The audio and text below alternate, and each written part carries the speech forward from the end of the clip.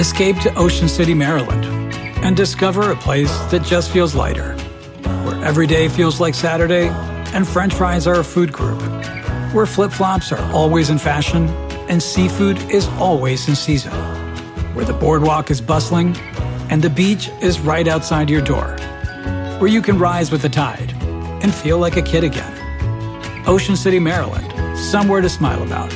Book your trip at OCOcean.com. At Capella University, you'll get support from people who care about your success. From before you enroll to after you graduate, pursue your goals knowing help is available when you need it. Imagine your future differently at capella.edu.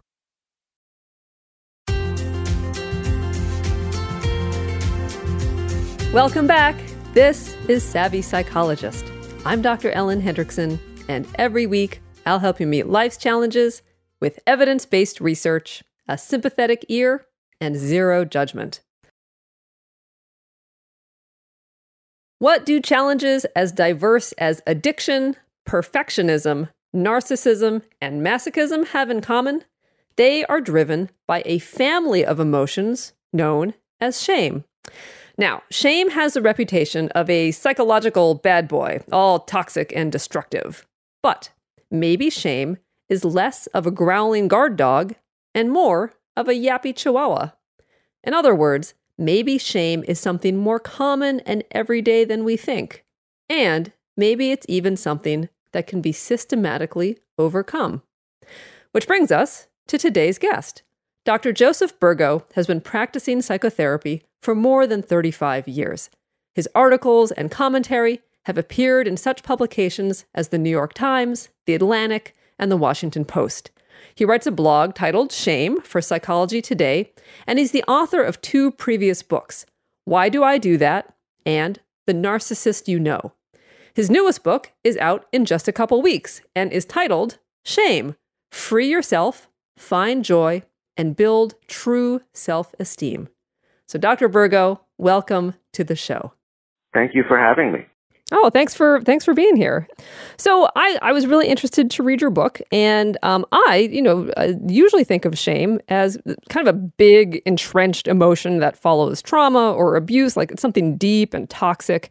And I think of it as I think many of us do, as like this all capital letters shame. But you note that shame is actually quite common and part of everyday life. So tell us how you define shame. I define shame as a whole family of emotions, and what these emotions have in common is a painful awareness of self.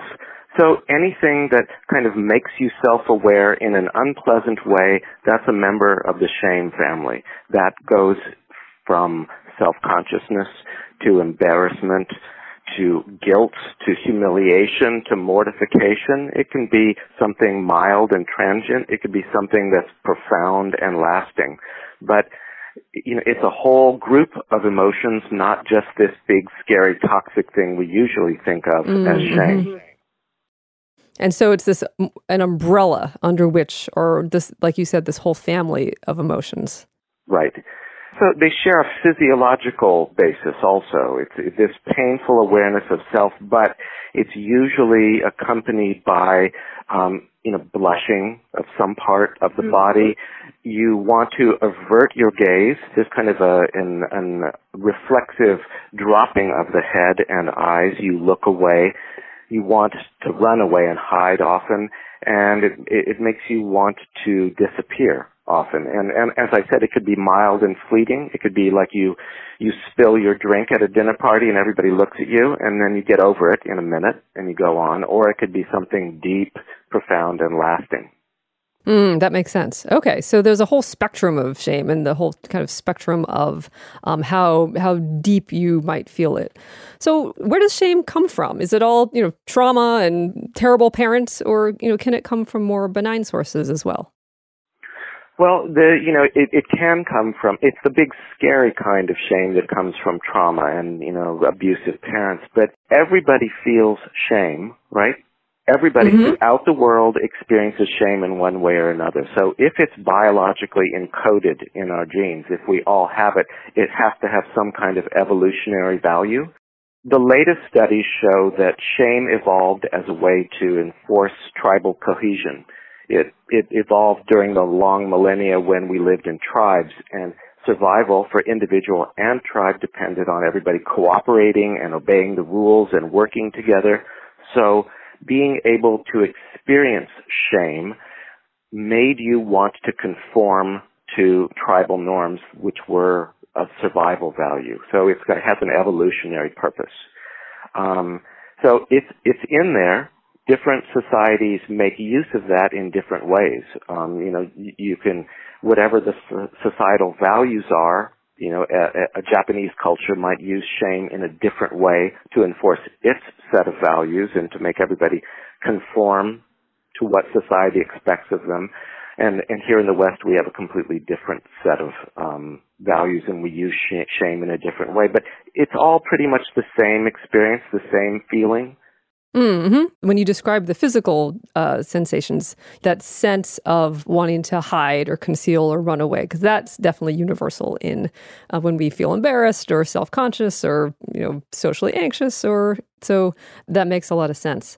And so how does this manifest? Like, what are some of the behaviors that we might see ourselves doing or other people doing that are kind of waving a flag saying, oh, I'm feeling ashamed or shame is being experienced here?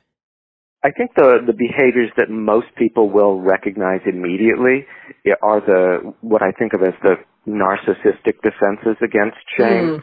The kind of very defensive reaction. I didn't do anything wrong, or the blaming reaction. It's not my fault. You did it. Why are you criticizing me? You're the one. It's those kind of very aggressive, defensive responses to shame that I think are the most obvious indicator that somebody's running. Yes, I agree. And then what are some maybe like small, like not as obvious, what are some of the kind of undercover shame behaviors? Sure. Well, in the book, I talk about 3 different strategies for coping with shame. And the middle one is denying shame is what you and I just talked about, the kind of blaming, accusatory. Then there's avoiding shame.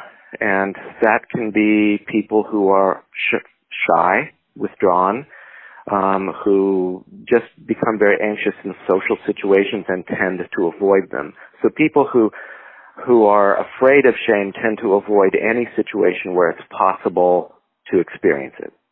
So like I said, socially anxious people with performance anxiety, people with stage fright, different strategies for avoiding it. It might not look like shame, but it's all about shame. At the extreme end, there are ways of trying to control shame. And some of these are very common, like people who make self-deprecating comments about themselves. They get there first, right? They control the shame experience by sort of making fun of them before anybody else can do it. Mm-hmm. And in more extreme cases, there are, kind of sadomasochistic relationships are a lot about controlling the experience of shame, scripting it, really. It's known in advance. Those are pretty serious cases. So as I read your book, I was really struck by the story of Natalie. So you walk through a day in the life of this woman, and she experiences shame in several different ways. Can you tell us about her day? I can. Describing her day was my effort to show people that experiences of small shame, in small letters, is very common, and I try to relate examples that people will relate to across the board. So, Natalie's day begins with oversleeping. She had stayed up too late watching her favorite TV program when she meant to go to bed, and she overslept her alarm, and it means she's going to be late for work when she's been trying really hard to get to work. So that's the first shame experience because she's disappointed in herself. She's let herself down. So she's getting ready to go to work, and then as she's preparing to leave, there's a note from her roommate that says, "Hi, just a reminder that it was your week to clean up the bathroom," and there's a little row of smiley faces below it. And Natalie again sort of feels bad because she didn't do what she said she was going to do, but then she kind of like brushes it off and calls her roommate a neat freak. So that's a way of kind of like shifting blame onto somebody else rather than owning responsibility for it. So then she is late, and she walks into work, and the receptionist says, "Wow, 45 minutes, that must be a record even for you." Oh. And laughs. It's kind of one of those not very funny jokes. And Natalie says, "It wasn't my fault. There was an accident on the interstate." Well, there wasn't really an accident on the interstate, but she's sort of justifying herself and trying to shift blame again. So that's something else people do all the time without even realize it is they tell these little lies, you know? Little white lies, yeah. Little white lies. It's so common. So then she's also got her performance review, and she sits down at 11 o'clock with the office manager, and she gets like a pretty mediocre review, and some things are said about her that are absolutely true. That she's always rushing through things, because she's late for work and trying to play catch up, and they just want her to slow down a little bit and pay attention to details. It's very kindly done, but she's pretty upset, as most of us would be.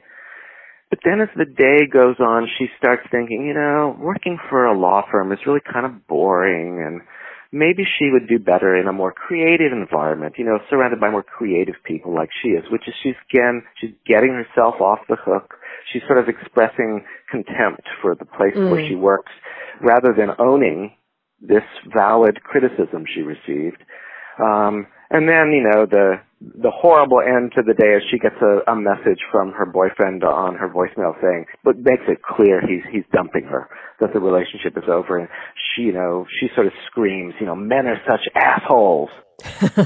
Because she getting indignant and righteous and blaming is another common way of, dealing with shame. So none of these reactions is pathological, right? She's not ill.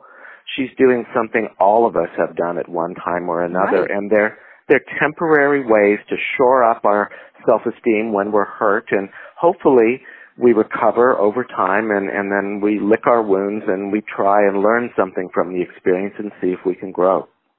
Yeah, so I was really struck by this story because I went into this book thinking that shame was this big toxic emotion, that followed abuse or trauma, not something that followed little slights like this. And what she goes through is so relatable. Like who hasn't pretended that there was an accident or that there was traffic when they were late? But her, her deflecting and blaming and devaluing the job, when she gets her bad performance review and, deciding that all men are assholes, when it's clear her boyfriend is about to dump her. Just, it's so relatable, but not what we usually think of as, capital letters, shame. And so with all these different ways that it can manifest and ways we can identify it, how do we move forward from feeling shame? Like if it has all these diverse manifestations, are there some things we can do to move forward that are universal or that get to the root of all these different manifestations? Yeah, there are, and it's one of the main points I want to make is that because of the way we think about shame as this big, scary, all caps, toxic experience, we tend to look at it as an enemy, as something, to be avoided at all costs. And that may be true for the big, scary manifestations, but sometimes shame is an appropriate response.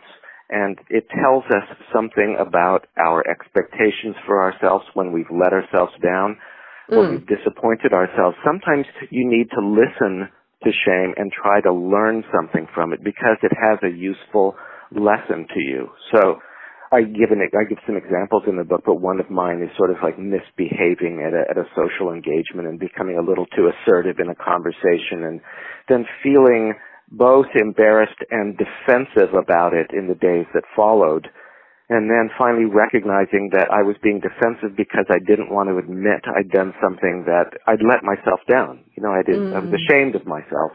And what could I learn about my behavior so that I could do better the next time to be more self-aware and more sensitive in the future? I think that's a common thing, but we're so defended against shame that we usually miss that opportunity to learn from it.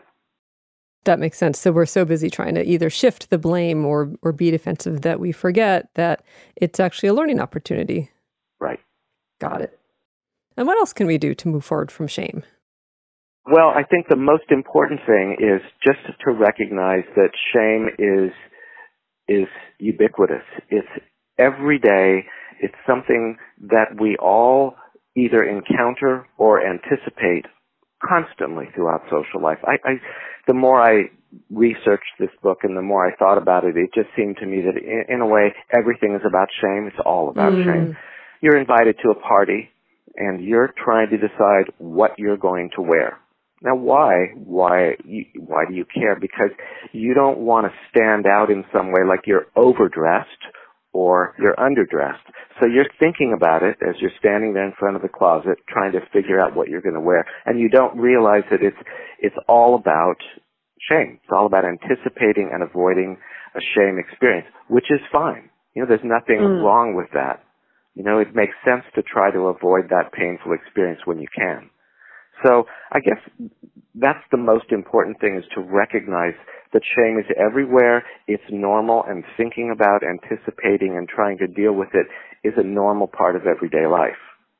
So it's part of our common humanity, and its existence doesn't necessarily mean that something is horribly wrong in our life. It means that this is something we're going to experience, and to just be aware that everybody else is experiencing it at some point as well can be helpful. Exactly. And here's where we take a quick break.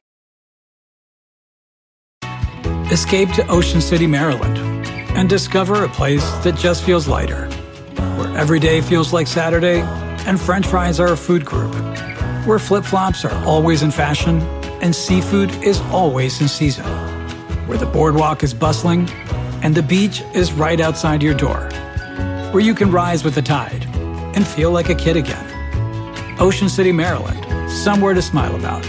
Book your trip at OCOcean.com. At Delta, we know Mike in 8C prefers reality TV to reality. So we provide more than 1,000 hours of in-flight entertainment. On the next flight, 8C is Mandy, a foodie. So we offer all types of food options. Because at Delta, everyone flies their own way. Delta, keep climbing. At Capella University, you'll get support from people who care about your success. From before you enroll to after you graduate, pursue your goals knowing help is available when you need it. Imagine your future differently at capella.edu. In the book, you talk about the role of setting goals and trying to achieve the goals you set. Can you tell us a little bit about that and how that can counteract shame? Right. So the real antidote to shame is building pride, something to offset feelings of disappointment or defect or unworthiness. You don't get to feel good about yourself just because, you kind of have to earn it. Mm-hmm. That's another big point I make in the book, sort of in contradistinction to the self-esteem movement, which is sort of lavished praise on everybody and just tell everybody they're great. And, that really doesn't work. Yeah, it's regardless of effort or performance. Yeah, sure. So in the exercises in the book, there's a sequential set of exercises, but sort of midway through them, I start talking about bringing intention into focus and recognizing what it is you expect of yourself, defining your set of values, defining your goals, and that can be as little as, I want to get to work on time every day. Knowing what you expect of yourself and working towards it. And then if you don't succeed, you will inevitably feel shame. And being able to bear that shame, sort of try to figure out, what did I do that I didn't get to work on time today? What could I do better tomorrow? That's really important. And then, continuing to work towards it. And then when you succeed, you get to feel proud of yourself. You've earned it. And then that feeling goes even deeper and becomes more important when you share it with the people who matter most to you. Building pride and self-esteem is an interpersonal experience. So rather than deflecting or shifting blame to look at an instance where you're feeling ashamed, think, okay, how can I do this better? What can I learn from this?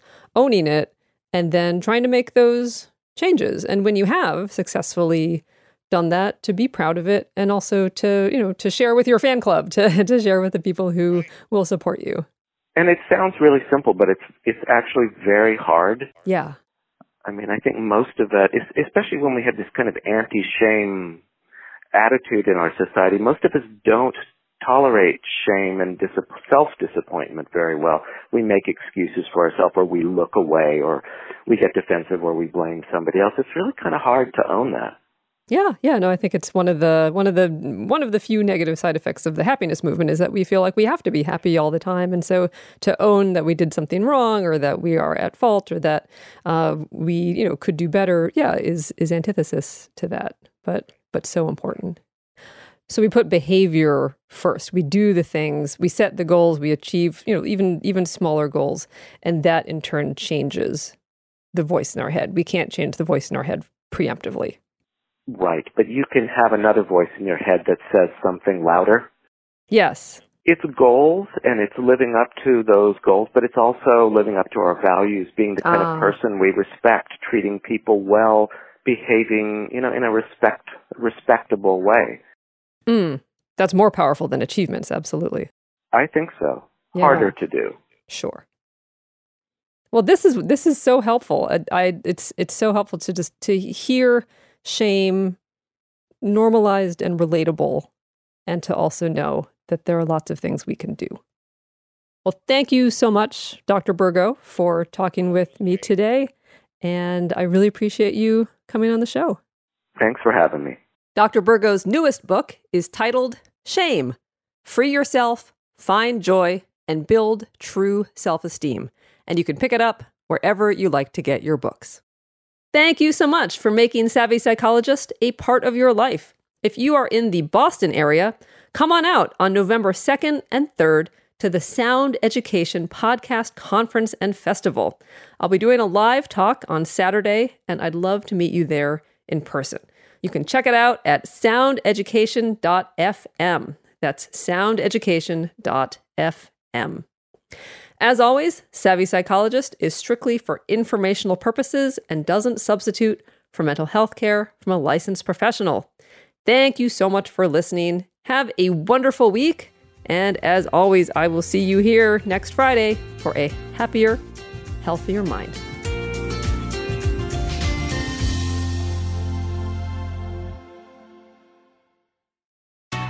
Escape to Ocean City, Maryland, and discover a place that just feels lighter, where every day feels like Saturday and French fries are a food group, where flip-flops are always in fashion and seafood is always in season, where the boardwalk is bustling and the beach is right outside your door, where you can rise with the tide and feel like a kid again. Ocean City, Maryland, somewhere to smile about. Book your trip at OCOcean.com. At Capella University, you'll get support from people who care about your success. From before you enroll to after you graduate, pursue your goals knowing help is available when you need it. Imagine your future differently at capella.edu.